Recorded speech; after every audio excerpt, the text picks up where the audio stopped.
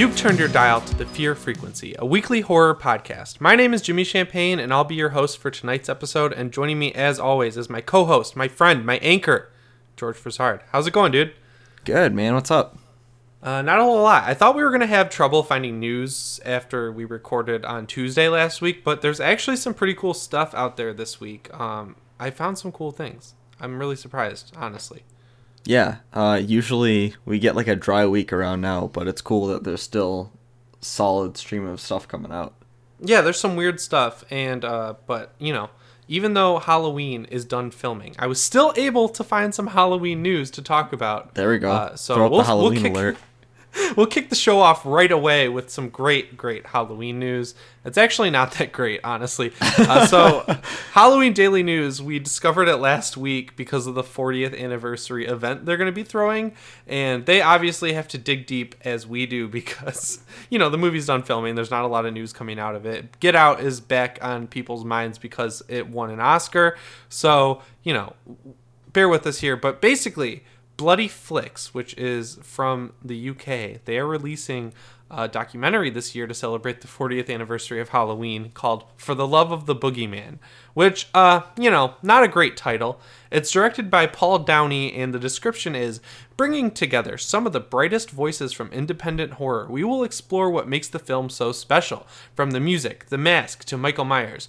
Everyone has their own take on Halloween and why it is the blueprint for slasher horror, and in our humble opinion, has never been bettered. The teaser features brief clips of a number of indie filmmakers. They have PJ Starks, Nathan Thomas Milner, Daniel Mark Young, James Plum, and James Morrissey to talk about the landmark film. So, I don't know any of these people. The trailer looked okay. Like, the quality, it's not really there. Like, Bloody Flicks, whatever that is, like, their trailer just has a square PNG as their, like, little ad for themselves. You know, like, the thing that goes before the trailer, like, the production company thing. It's a very low-res PNG. The audio is not good. It's very bad audio. It sounds like they're using the on-camera audio. But, like, hey, maybe we'll get some new tidbits. This is, like, a fan documentary, though. It doesn't sound like they've got anyone who actually worked on the film, which is a little disappointing.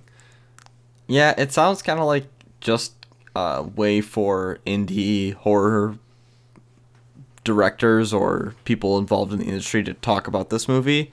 Yeah. Which is, like, you know, I always like to hear about Halloween. I think it's a good movie, but at the same time, I don't think that someone who's not involved with it would have something more interesting to say than, like, a normal person.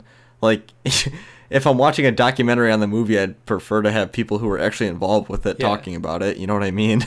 I feel like at this point, 40 years later, there's not really much more to be said on the original Halloween. That, like, there's fan stuff. This is a fan film. It's not really a documentary. I really wouldn't call it a documentary, actually.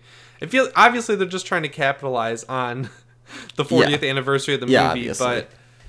But I don't know. It doesn't seem very good. I just really wanted to get a Halloween alert in here, I'm going to be honest. Yeah, I mean, I don't really have any high hopes for this. Like, I wouldn't really want to pay, like, any money to see this. Like, I wouldn't, you know, rent this or anything, because it seems, like, fairly low budget. Like, if it was on YouTube or something, I'd watch it, but if I'm actually watching a documentary on Halloween, I'd prefer to have people who were on the set talking about it. I know they had a documentary, I'm blanking on the name right now, but it's something... It's like 25 Years of Terror or something. Yeah, 25 Years of Terror, something like that. It might have been on, like, History Channel, if I'm correct. Yeah. And it had, like, John Carpenter and Rob Zombie and, like, some of the original cast. I don't remember if Jamie Lee Curtis was in it or not. I don't think so, but I just feel like in general, if you're going to talk about a movie, it's better to have the people who are actually involved with it than just people who are fans of it. And if they've already done that documentary with all these people that were involved with it. Yeah, so it feels kind of redundant at this point, and, like, you know, it's almost like it just wants people to talk about the movie, and, like, I know we talk about Halloween all the time, but I wouldn't, like, produce a documentary about it. Right, we talk about Halloween in our weekly podcast, and we both love Halloween, and we're really excited for the new movie. But we're not about to, like, go get funding and make it into a film. Like, we're not trying to make an hour and a half long feature about why we like Halloween. You know? Right. Like, I would just be like, go watch the movie, because I'm not going to say Yeah. anything that, like, will convince you other than what the movie will do. You know what I mean? Yeah. But it's nice to see a perspective from over the pond. And I might even check it out, you know, if it tickles me right when it releases this fall. But yeah, speaking of John Carpenter, we have some more news related to The Strangers Prey at Night, which comes out this week, and I am super excited for it. I get to check it out early on Wednesday. But Bloody Disgusting has an interview with Johannes Roberts, who's the director, and he says that John Carpenter, you know, inspired Prey at Night, which is kind of cool. I mean, everyone is obviously inspired by John Carpenter in some way. I feel if you're making a horror movie, at least you probably should be. But nonetheless, he says he's inspired by Christine and The Fog, which are two really good movies. Yeah. I mean, those are two good ones to pick. But Yeah. I feel like the big one you should note for a slasher movie would be, you know, either The Thing or Halloween. Yeah. I mean, I'm excited for this movie because it's almost been, actually, I think it's been 10 years on it since we have The Strangers, you know, like since we saw the first Strangers movie. Yeah. I want this series to be a thing, and it looks good. It looks really good, actually. I think it's pretty cool that they shot it in Kentucky, and there's this whole weird story about it where, like, there's an airport in Kentucky that bought out this whole neighborhood, and all the people except for 2 houses are vacant now, like all the houses. So they basically cleared it out and made a trailer park for the movie. And I got some more plot details out of this. Like, the family rented a trailer, but since the summer is over, all these people have left for the winter or the fall. So it's like an empty trailer park, and you'll get to see inside a bunch of different trailers in the movie, which I think is really cool. The problem is Johannes Roberts just doesn't really direct good movies. 47 Meters Down is fun, but I wouldn't call it good. And he also did The Other Side of the Door, which is terrible. So while there is some great shot work in the trailer for The Stranger Prey at Night, I don't want to get too excited until I see it. Yeah, I'm pretty hesitantly optimistic about it. I know you and I both talked about how much we liked the original movie, just, you know, the original The Strangers. Yeah. And I mean, obviously we both want it to be good. We want, like, this series to be something that's interesting and something that people want to go see. And I mean, I'm, like, kind of excited for it. The trailer didn't really blow me away. Mm-hmm. But I actually really like the trailer. I like the music in it. I like that shot in the pool with the neon, you know, palm trees and stuff, and with the axe dragging on the ground, and that part when the girl's in the concrete tube or like tunnel thing. I do like that. Then the dollface girl comes out, pinup girl or whatever. That was really cool. That's kind of like similar to the scene from Halloween 1 where, like, Jamie Lee Curtis is standing in the hallway and you slowly see the shape's face kind of come out of the shadows.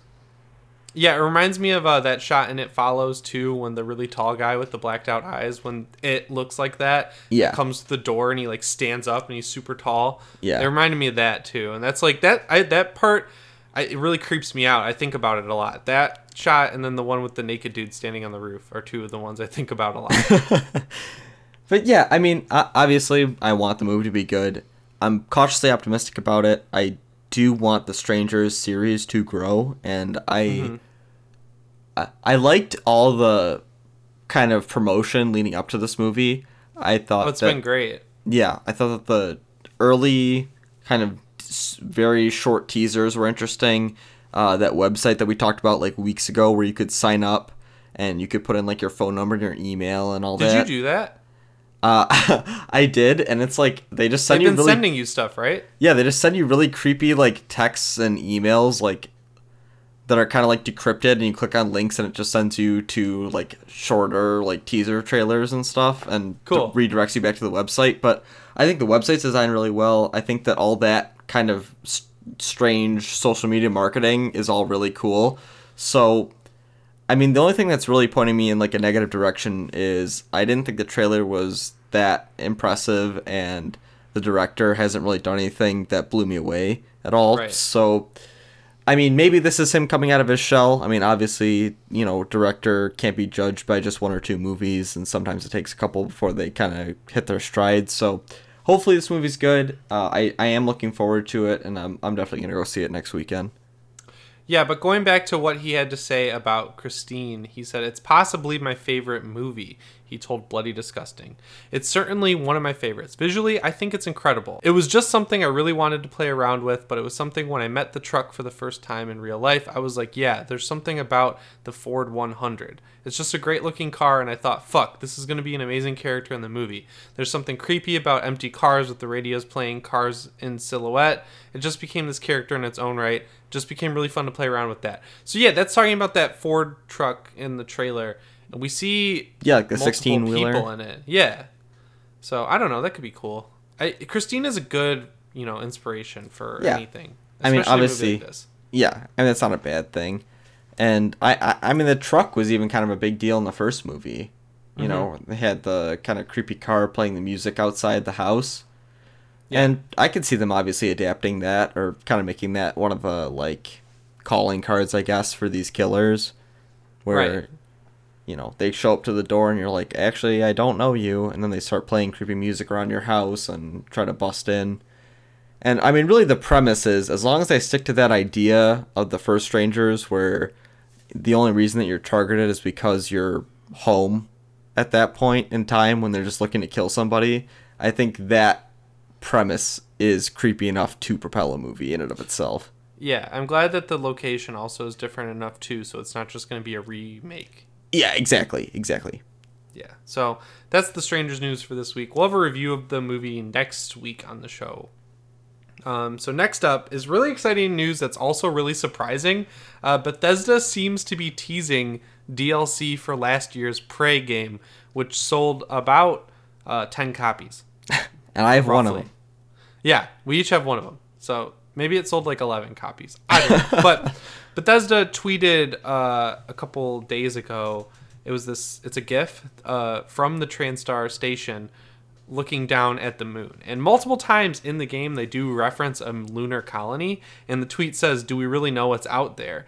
So why would they be teasing anything if it wasn't going to be more content for this game? And it would be just like they did last year with Dishonored: Death of the Outsider.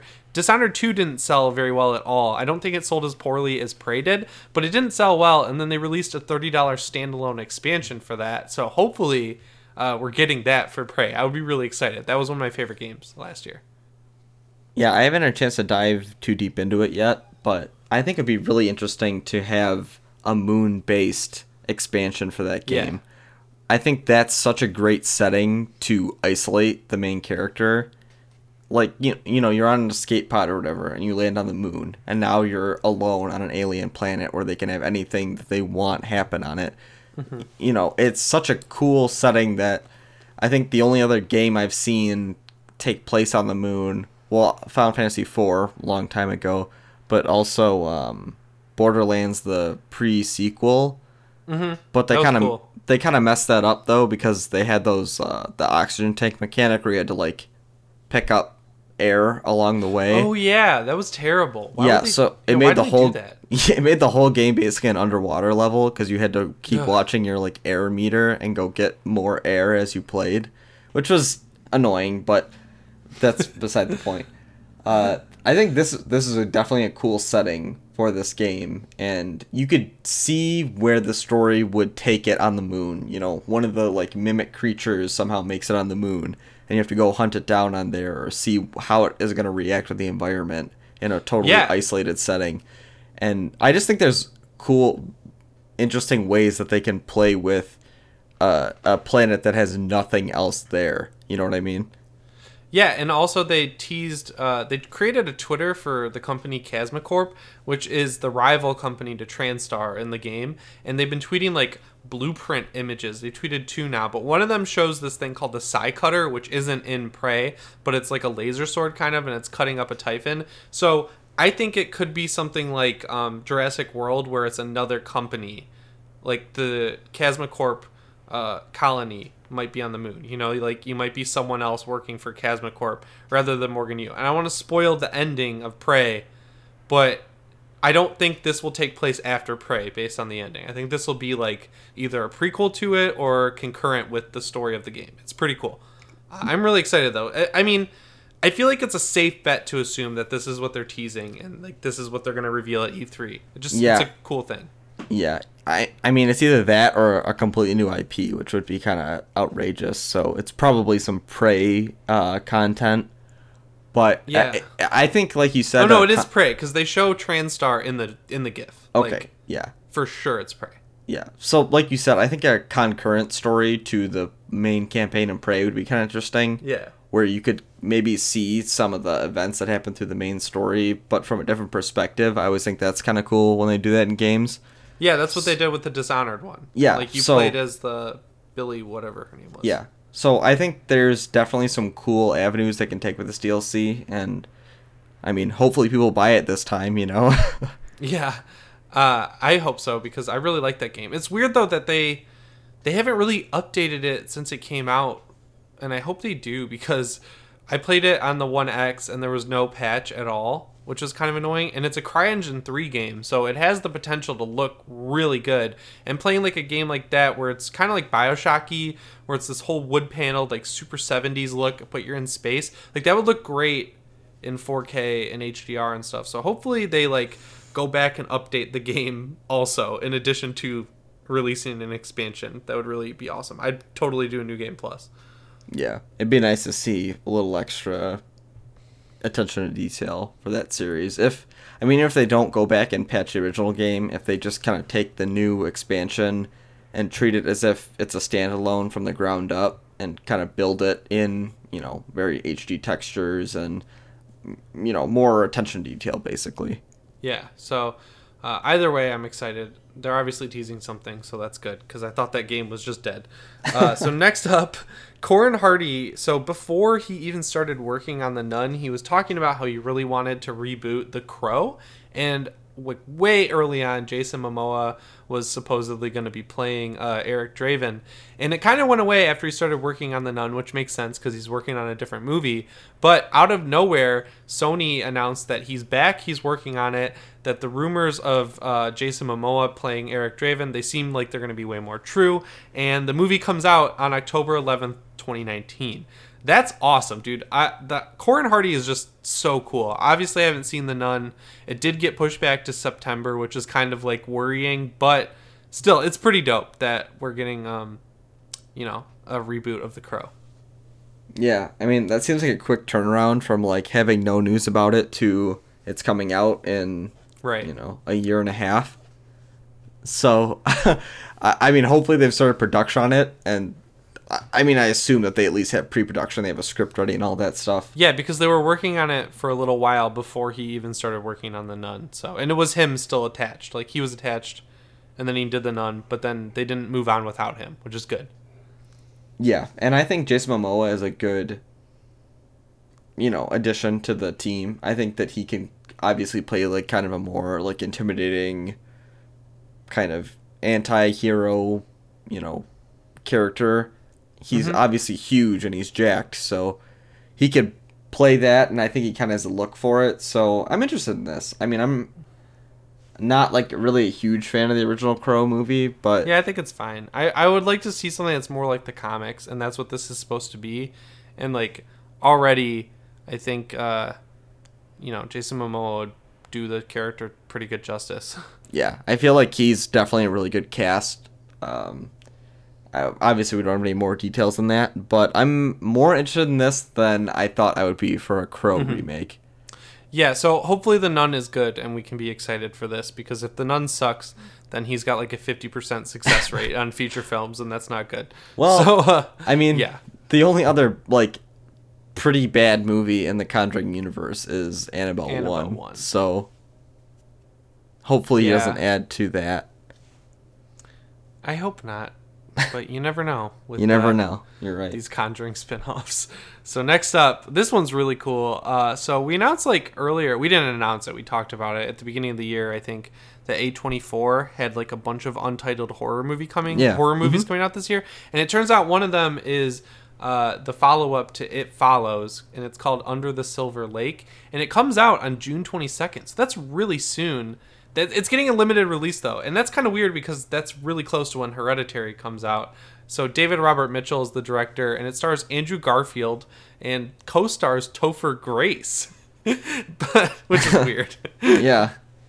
And Disaster Piece is doing the soundtrack again, which is awesome. And a short description that we got says, the film centers on a man who becomes obsessed with the strange circumstances of a billionaire mogul's murder and the kidnapping of a girl. That sounds cool.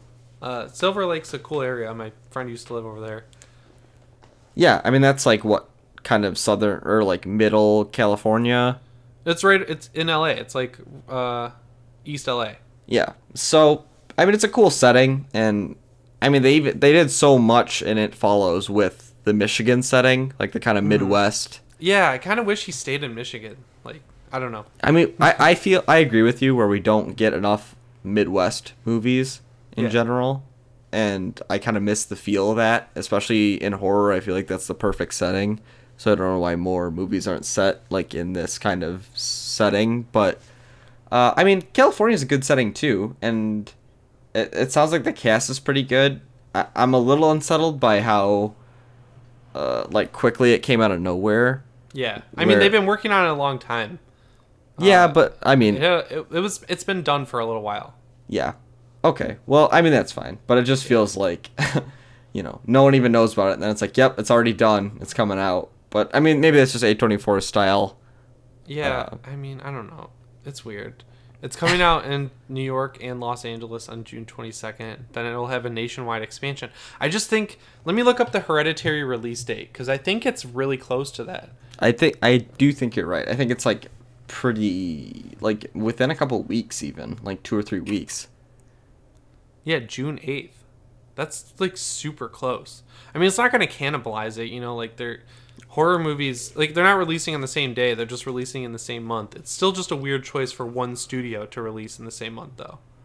Yeah, and I don't know. I mean, I know Hereditary hasn't gotten huge buzz around it so far, and maybe they're kind of just betting on Hereditary being the big cash cow, and then and people being like, oh, we already get to see an A24 movie after how awesome Hereditary is. Wow, that's cool. Yeah, exactly. Like maybe they're just hoping this will kind of grab on the coattails of Hereditary once people see it.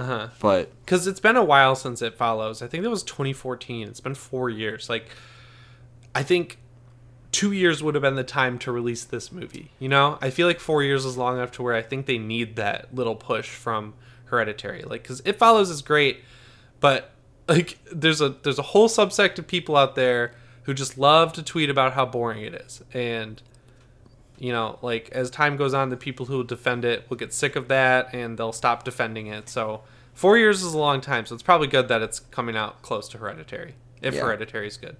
Yeah, and I mean, I haven't heard about a big A24 horror movie in a while. I think the last one that had kind of big news around it was probably, honestly, It Follows. I mean, Ghost Story wasn't really a horror movie. It Comes at Night is like a thriller. Yeah, It Comes at Night is kind of horror. Disaster Artist is obviously a comedy. That wasn't really like a big horror release. The Witch was a while ago too. I think that was like 2015 or 2016 even. Yeah, The Witch was big. So I don't know. I feel like they haven't had like a big hit in a while, and Hereditary sounds like that's going to be the big one for them again to kind of put them back on the map. So obviously we're both big fans of It Follows, and the more things in that universe, I think the more we're obviously in for that. So I'm excited to see this for sure. Me too. But the next story, good news, we have some Stephen King Castle Rock news. Bad news, they're having a character from last year's It movie join the show again to not play that character. So Chosen Jacobs, who played Mike in the It movie last year, has joined the show, and he's playing Wendell Deaver, who's the son of Andre Holland's Henry Deaver. And Andre Holland is the main character in the show, so this guy's playing his kid. It's so stupid. Like, why? It's just dumb. Yeah, I know we've said this before, but it's so strange. It's like, it's not even funny anymore. Like, I get it if you picked like 2 or 3 actors and you were like, well, they're just good actors, so we want them to be in the show. Sure, that's fine. I get that you want to use good actors in your show, obviously. But when you are at this point hand selecting actors that were characters in Stephen King movies to cast them in a Stephen King show and not be the character that they were playing in the last iteration of Stephen King you saw them in. It's just confusing and dumb. Yeah, it is confusing, especially when there's so many. Like, if it was just Bill Skarsgård, right, and he's in Shawshank Prison, you can be like, oh, that's definitely not him playing Pennywise. But if you see Bill Skarsgård and then you see this kid, because he's pretty prominent, he comes in the movie in the back half, but you know who he is. It is confusing. And then to see, Sissy Spacek playing not Carrie, it's pointless. It's annoying. I don't know. It's stupid. It feels like almost like a tasteless nod. Like, it's like, yes, we know what we're doing, but we're going to do it dumber than you want us to do it. And I'm like pretty salty on Bad Robot after the Cloverfield Paradox. It's just like, I went from thinking J.J. Abrams was really cool to like thinking he's kind of pretentious because of the Cloverfield Paradox and how they like, just like how they're doing that franchise. So I don't know. I think I might be a little too salty on this, but it is just, it's like playing chicken with your audience, by casting this many characters as not the characters they play in other Stephen King movies, and then making it look like people are stupid for thinking that they are. Yeah, I don't understand the reason for it, and I mean, like, this is obviously a stretch, but unless they're like picking all these actors and they're gonna have them play the characters from the like adaptations that we know them as, but they just don't want to say it before the show comes out so that it's like a bigger reveal when it turns out that Bill Skarsgård is actually Pennywise. Whoa. And this kid is actually Mike. But I honestly doubt that that's what's gonna happen, even though that's what they should do. And this just seems like a stupid kind of way to play with the hearts of the people who are gonna watch this show. Yeah, so hopefully it's good. I don't know. We haven't gotten a trailer that actually gives away any plot, so for all we know, it could be like what you just said, but I don't think it will be because this kid's playing, he's playing the main character's kid. And the main character, Andre Holland, hasn't shown up in any Stephen King stuff. Yeah. So who knows? Yeah. I guess this one kind of, like, if it was just this guy, it would make sense because he's not obviously coming back for It Chapter 2 because that's going to be the adult story. But I don't know. But there's like 3 or 4 other Stephen King adaptation actors in the show not playing their adaptation characters is just weird. It just doesn't feel right. It feels like there's something that they're hiding from us or trying to pull the wool over our eyes in some way. Right, and then it'll be just like the monster at the end of Cloverfield Paradox. It's like the most like surface level, bare minimum inclusion you could ever have. If that's what's going on, I'm gonna be pissed. But yeah, I wouldn't be happy about that either. And then for those people who don't know, Castle Rock first appeared in Stephen King's 1979 novel, The Dead Zone, which is the inspiration for our podcast's art.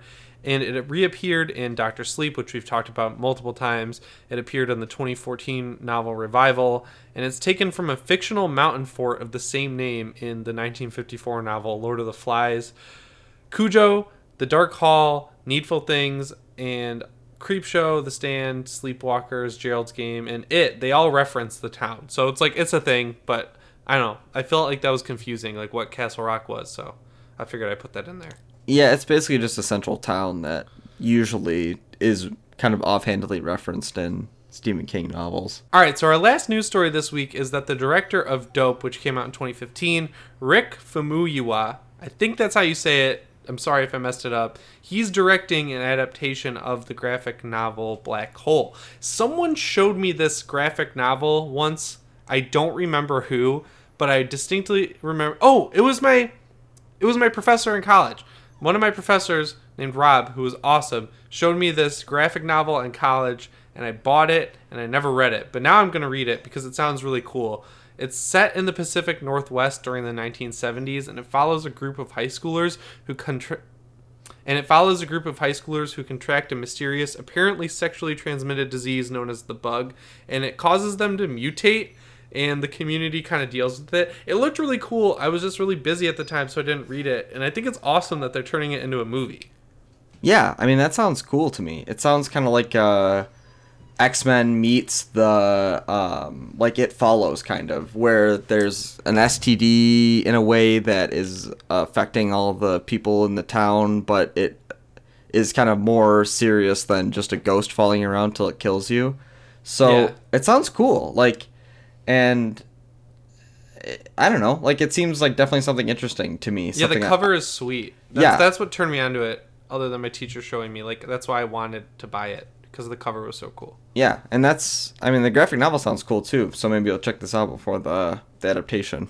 Yeah, I'm going to read it. But anyways, David Fincher was signed on to do this originally, which is like a bummer that he left. Yeah, but, I mean, that would have been insane if you got David Fincher for this, you know? I know. Not to discount Rick Famuyiwa in any way, because, you know, like, Dope's a good movie. He's directed some cool stuff, and he'll probably bring some really cool, like, some of his own brand. That personal flair to it in some way. Yeah. That...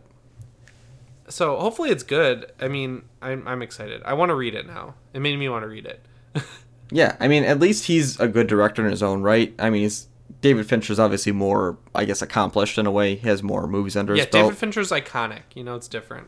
Right. It's a different ball game, but I think you know, he's iconic in his own way with Dope. I think a lot of people really like that movie, and I'm excited to see what kind of personal flair he brings to this adaptation. Yeah, so this one's just like, it just got announced, so, you know, like, it's probably going to take a while to come out, but hopefully it inspires you to go read the graphic novel like it inspired me. So before we wrap up segment 1, I have a creature feature this week. Our friend Trevor Henderson, who does some really cool art on Twitter, you've probably seen it before, he just started a podcast called Bleeding Rainbow Book Club, and every month they read a book and then talk about it for at length, like 2 or 3 hours. And their first one was a book we've talked about before on the show, My Best Friend's Exorcism, which is a super good book. It's like a 2-hour read, and their podcast is pretty good. He listens to our podcast, so I figured I'd give them a shout out. You should definitely go check that out.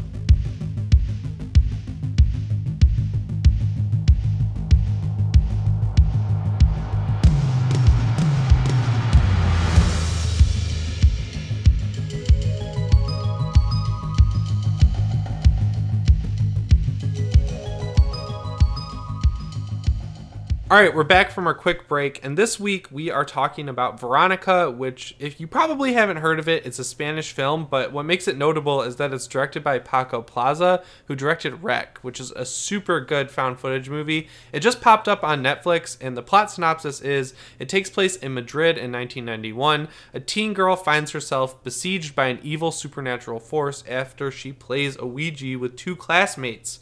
It stars Sandra Escancina as Veronica, the title character, and that is the only name you're gonna hear from me, because I can't read any of these names.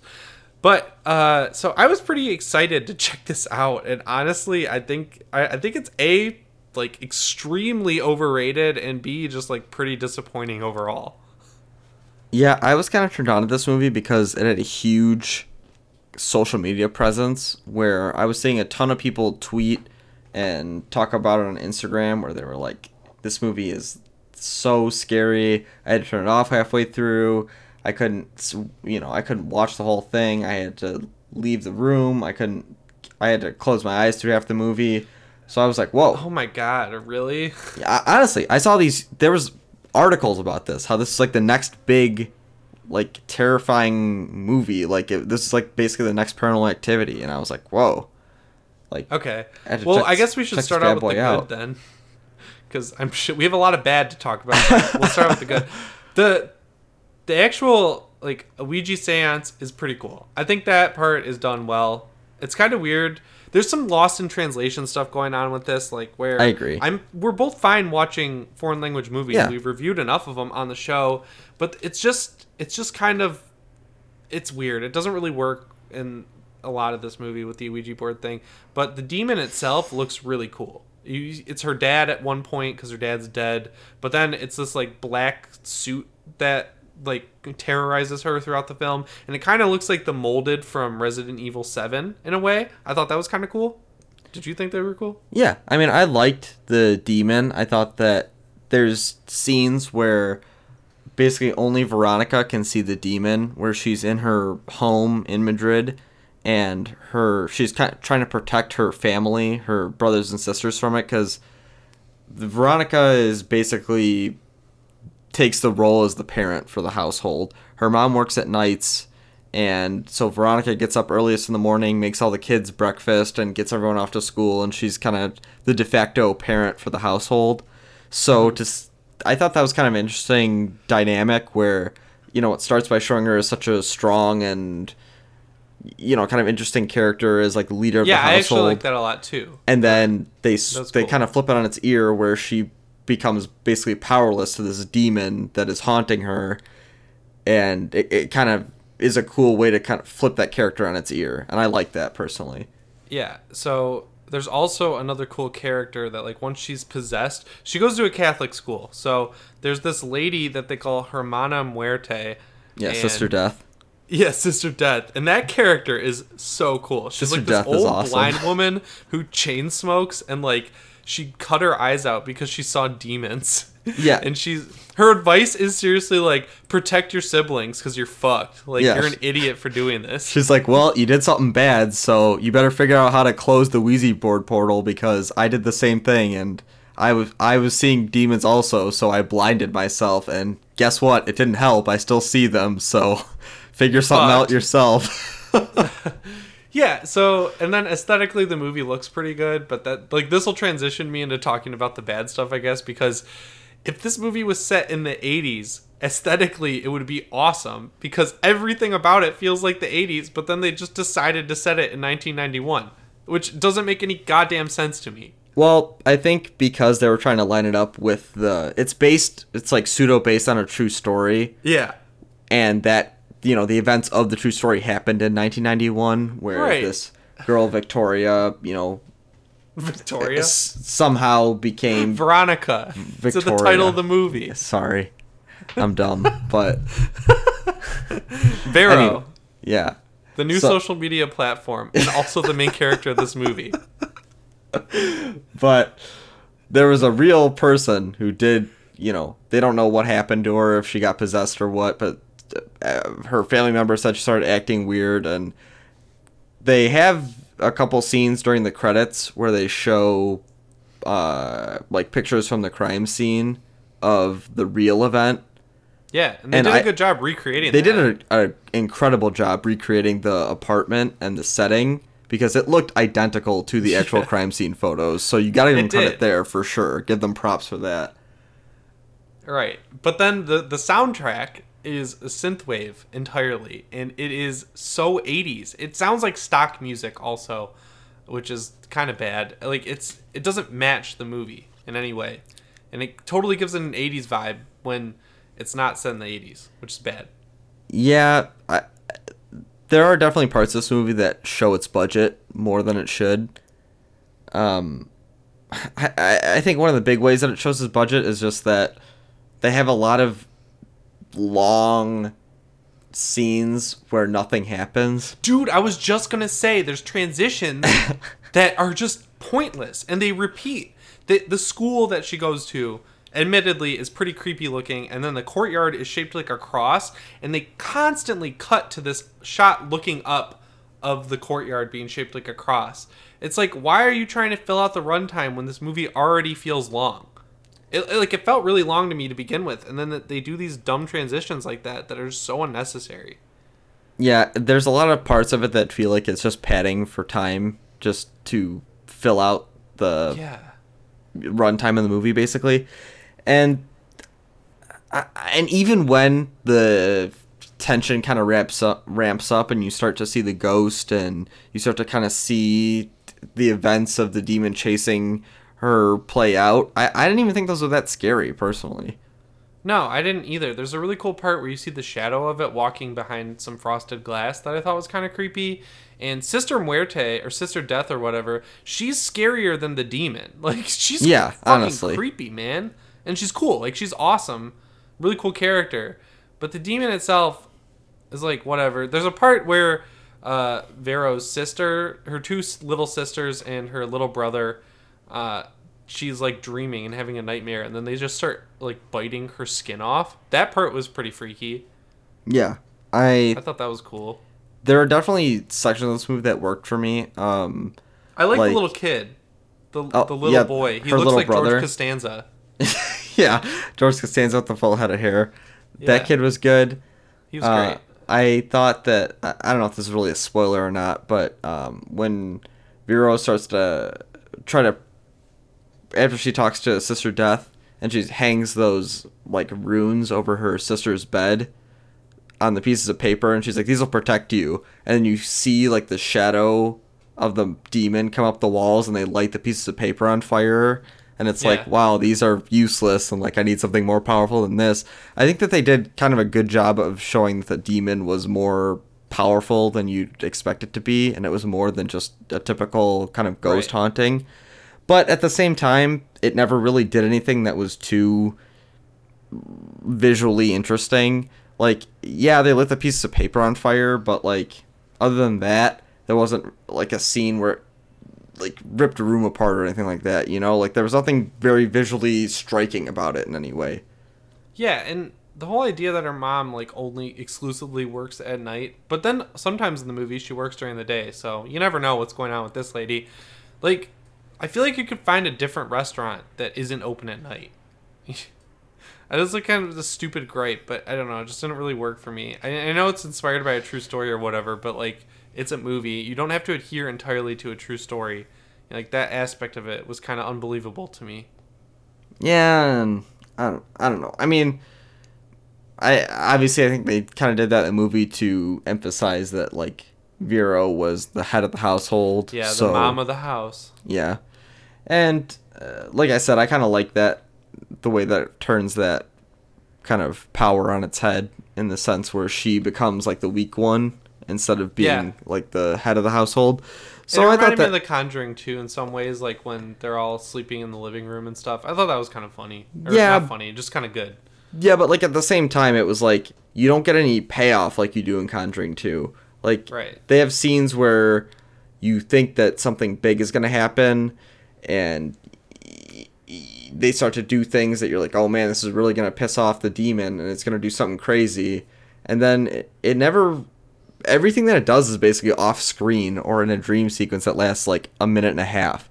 Like most of what happens on screen is just tension building to nothing. Yeah, and then in the last 10 minutes of the movie, that's when they decide to kick the plot into gear when they've been dragging their feet for over an hour. It's like the whole ending scene was just so quick. I didn't have time to appreciate it, you know? Yeah, and it really does feel like a quick. It is weird, like you said, where they drag their feet through the whole movie, and then at the very end, they're like, "Okay, let's do it. Let's finish everything right now, and then let's just get to like how this was a true story, and this is what it looked like, and all this stuff." And it felt like kind of a cheap ending. Like it was like It's so cheap. a very quick rising action to cut it off right at the climax. And to me, I didn't really feel very satisfied by the ending. I thought that all the acting was pretty good. I liked the story for the most part, but I didn't think it was very scary. And I think that most of the enjoyment you get out of the movie is kind of the thinking about like how the characters would react to like these external effects in their daily Yeah. life. And then they introduce this plot point that like after the Ouija board seance thing, it's supposed to be like that thing like where she loses all of her friends, you know, and her two best friends stop talking to her, but they don't really explain why her friends are not talking to her. It's just fucking stupid. Like there's no reason for it. They're just like the next day at school, her friends are hanging out without her. It's like, okay, I get why you wanted that to be a thing, but they don't explain it very well at all.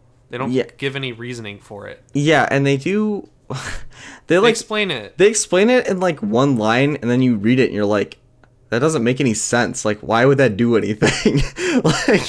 Like, it's on Netflix, so if you want to watch a cool seance movie that's a little too long and has pretty decent acting and a cool blind nun, watch it, I guess. I don't know. It's like hard to recommend. I don't understand why it's getting such good reviews.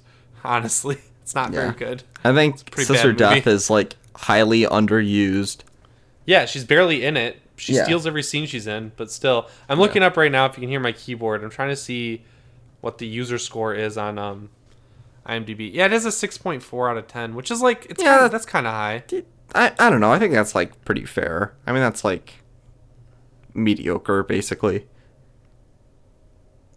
Yeah, and I mean, I don't know. It just feels like every positive review on here is pushing an agenda. Like, remember that great horror movies come from outside of Hollywood too. It's like, yeah, that's true. We talk about, and we don't have anything against movies that aren't made here, honestly, because we watched I Remember You, which is that Icelandic movie, and that was pretty good. I liked that movie a lot. Yeah, that was really interesting.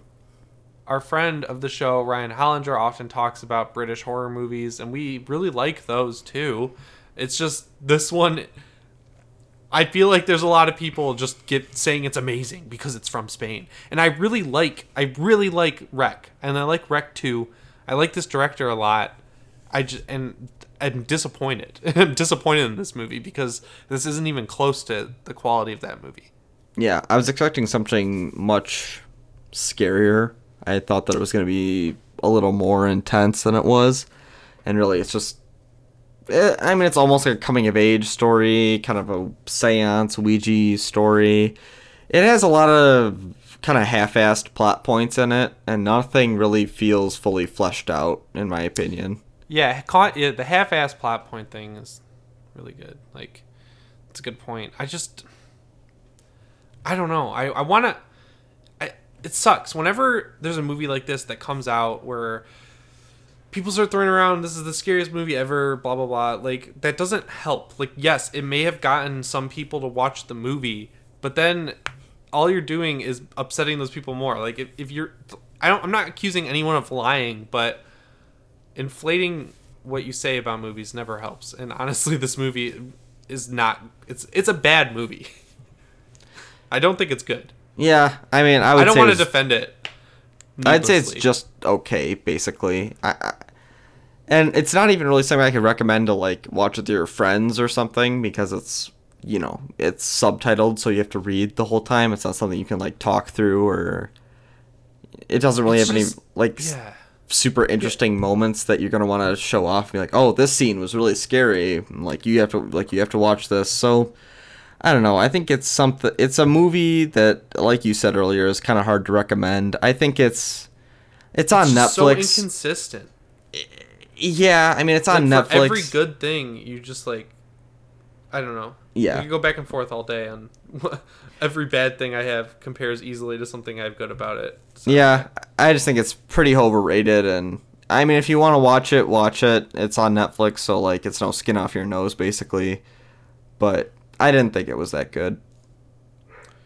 Yeah, and if you do end up watching it, you should let us know what you think, especially if you like it. I'd like to hear some legitimate arguments of why you think this is good, but I think literally every single aspect of it has been done before. There's not a single original idea in this movie. Yeah. And part of me wants to come in it with the defense of they were adhering to a true story. It's like The Conjuring is supposedly adhering to a true story, and it makes changes in the right ways to make it a scary movie. Like, it understands what it is. At the end of the day, this ghost stuff that this movie is probably based on probably didn't happen realistically. So I feel like if you're going to adapt a true story like this, you should take the creative liberties you need to make a better movie out of it. You know, like, there's a difference. It's not a documentary. Yeah, basically all they do is fiction. They take, like, the aftermath, they take a crime scene and they build a story around it, and not something that's very interesting. So, yeah, I don't know. So that was our review of Veronica. And if you watch the movie and you do like it, we don't have any ill will against you, obviously. We want people to like movies that they like, and there's no one right answer one way or the other. So we'd like to hear your opinions on it if you do end up liking it. So you should definitely let us know. We're going to take a quick break, and then we're going to be right back. George thought of this great segment 3 where we can suggest movies that are similar to Veronica but are actually good. So we'll be right back.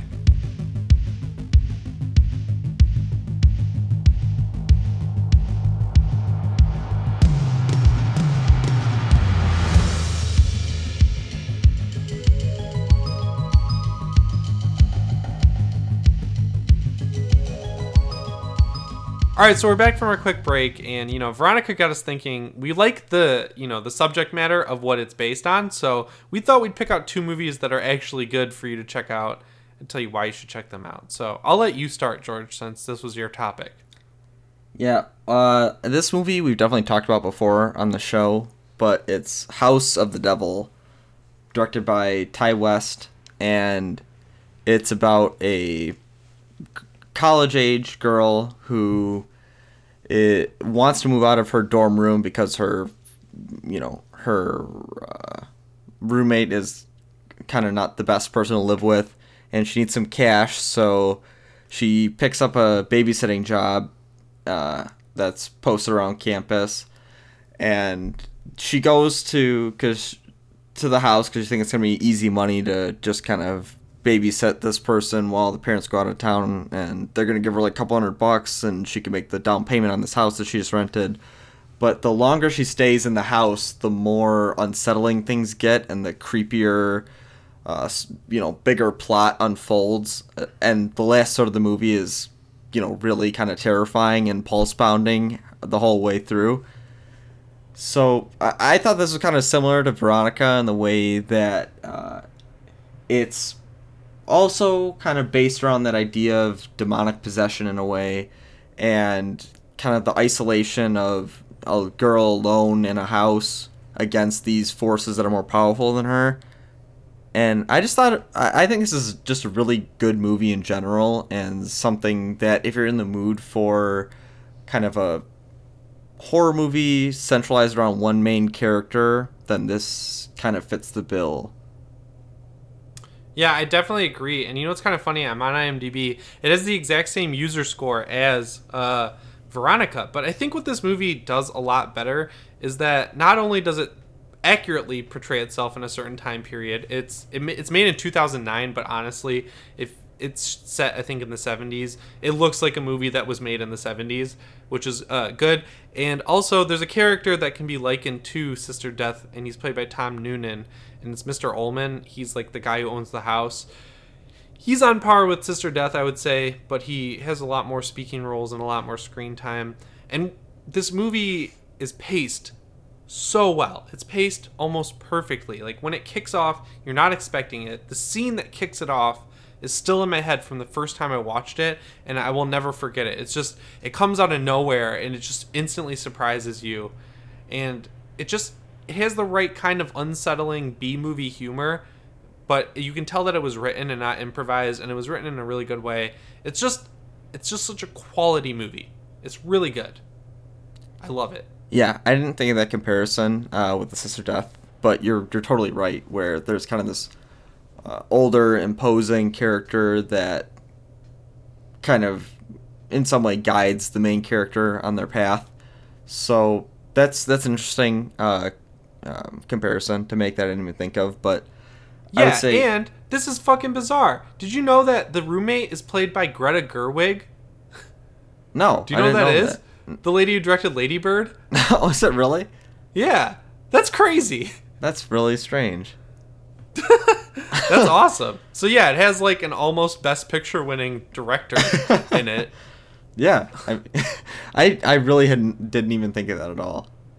I'm on IMDb. I didn't know that. But I would say if you're in the mood for, a horror movie that's centered around one main character and kind of the more isolated feel that ramps up over time to, I think, a better conclusion than Veronica, then I would say I would definitely recommend House of the Devil. It has a great sense of time and place, too. Like, the house that it takes place in is awesome. It feels like it's straight out of the 70s. It reminds me, it feels like Clawson, Michigan. Like, where, Union Woodshop is. It definitely feels does. Just like that. That's so cool. And yeah. It's just such a good movie. Definitely. And also, Dee Wallace is in it. Yeah. Which, like, she was in that Red Christmas movie, which is terrible. But if you don't know who that is, she's in Cujo, E.T., and Critters. She's like an 80s staple. So if you haven't seen this movie, we've mentioned it so many times in the show. You probably have by now, but you can rent it anywhere. I highly recommend buying it because it deserves your money. It's really good. It's a movie that I would honestly give a 10 out of 10. Yeah, I think it's a near perfect horror movie myself, and I think it hits all the boxes that it needs to. And it's really kind of one of a kind in the sense that I think it's one of the best. I wouldn't call it a home invasion movie, but kind of a It's a satanic panic movie. yeah, Like to definitely, its core. definitely. Yeah. That's the best category to put it in, I would think. Yeah, and it sucks that we're kind of out of this time, like right after VHS when we got movies like The Innkeepers and this. It kind of ended in 2014, 2015 with movies like We Are Still Here. It was so cool to get all these movies with, Ty West, AJ Bowen, Joe Swanberg, this crew of like awesome people making great horror movies that are underrated, but I think will be appreciated as time goes on. Yeah. And so Oh, now, remember Starry Eyes? Holy shit. oh, Starry Eyes was great too. And that came out that came out 2016? 2014. So Oh. that was like in that time frame that I just said. Yeah. Yeah. So Yeah. that was definitely a great time for horror movies. Yeah, so I mean, there's merits to like all these great theatrical movies we're getting, like Get Out and Split. Like these cool Blumhouse Yeah. movies. But I liked these B movies. Yeah, I thought these lot. kind of I missed them. just under the radar kind of they're VOD but they feel like higher quality than they should, Yeah, I miss them, George. Me too. Let's bring a movement. Let's bring him back. Yeah, I feel like, oh, remember, like, I'm gonna get off track here. Remember, what was that movie called? Late Phases, the one with the blind guy who had to fight off werewolves. Yes, Late Phases was awesome. Yeah, I think that. Oh man, we can make the best movie night list right now. Right, ready? The Sacrament, Oh, The Sacrament. Oh my god. The Innkeepers, Yeah. We Are Still Here, House of the Devil. What's that one? You're Next. VHS 1 and 2. Like, these are all movies that are so underrated. The Guest. Oh, The Guest. Oh, The Guest is amazing. Starry Eyes. Inside. The Devil's Southbound. Candies. That's new. Southbound. Really good.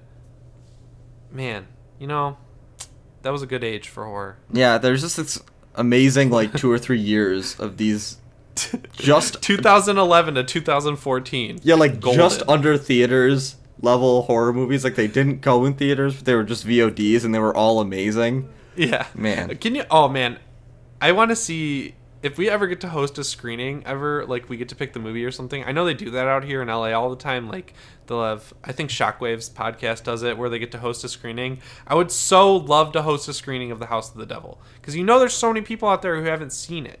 Yeah, and it's truly amazing and definitely deserves your time and your money. I have it on Blu-ray. I'm looking at it right now. It feels like a lost sequel to the original Texas Chainsaw Massacre almost. It definitely feels like if not a sequel, it could exist in the same universe. Yeah, definitely. Like, fuck, it's so good. All right, so we're gonna bring the time frame up to the future. Well, the past for us, but the future for this movie. And I'm bringing a movie I've talked about a lot, The Evil Dead 2013, to the table. And as you will probably notice, it's another movie that has a female lead, just like House of the Devil. I think Evil Dead 2013 is really good, and it's a great remake, not only, but it also is just a great movie overall. We talked about it last week. It has great practical effects, great plot, great characters, lots of blood raining from the sky, and it's just such a good movie. And there's there's a seance, but it's accidental, which makes it almost funnier. Yeah. And yeah, I don't really think there's much more I can say about this movie. I just wanted to really hit the nail on the head, drive it home that people need to watch it.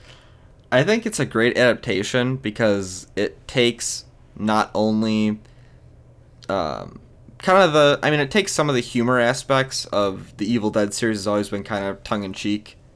The first one, not so much, but definitely 2 and 3 kind of add a little bit of humor into the equation.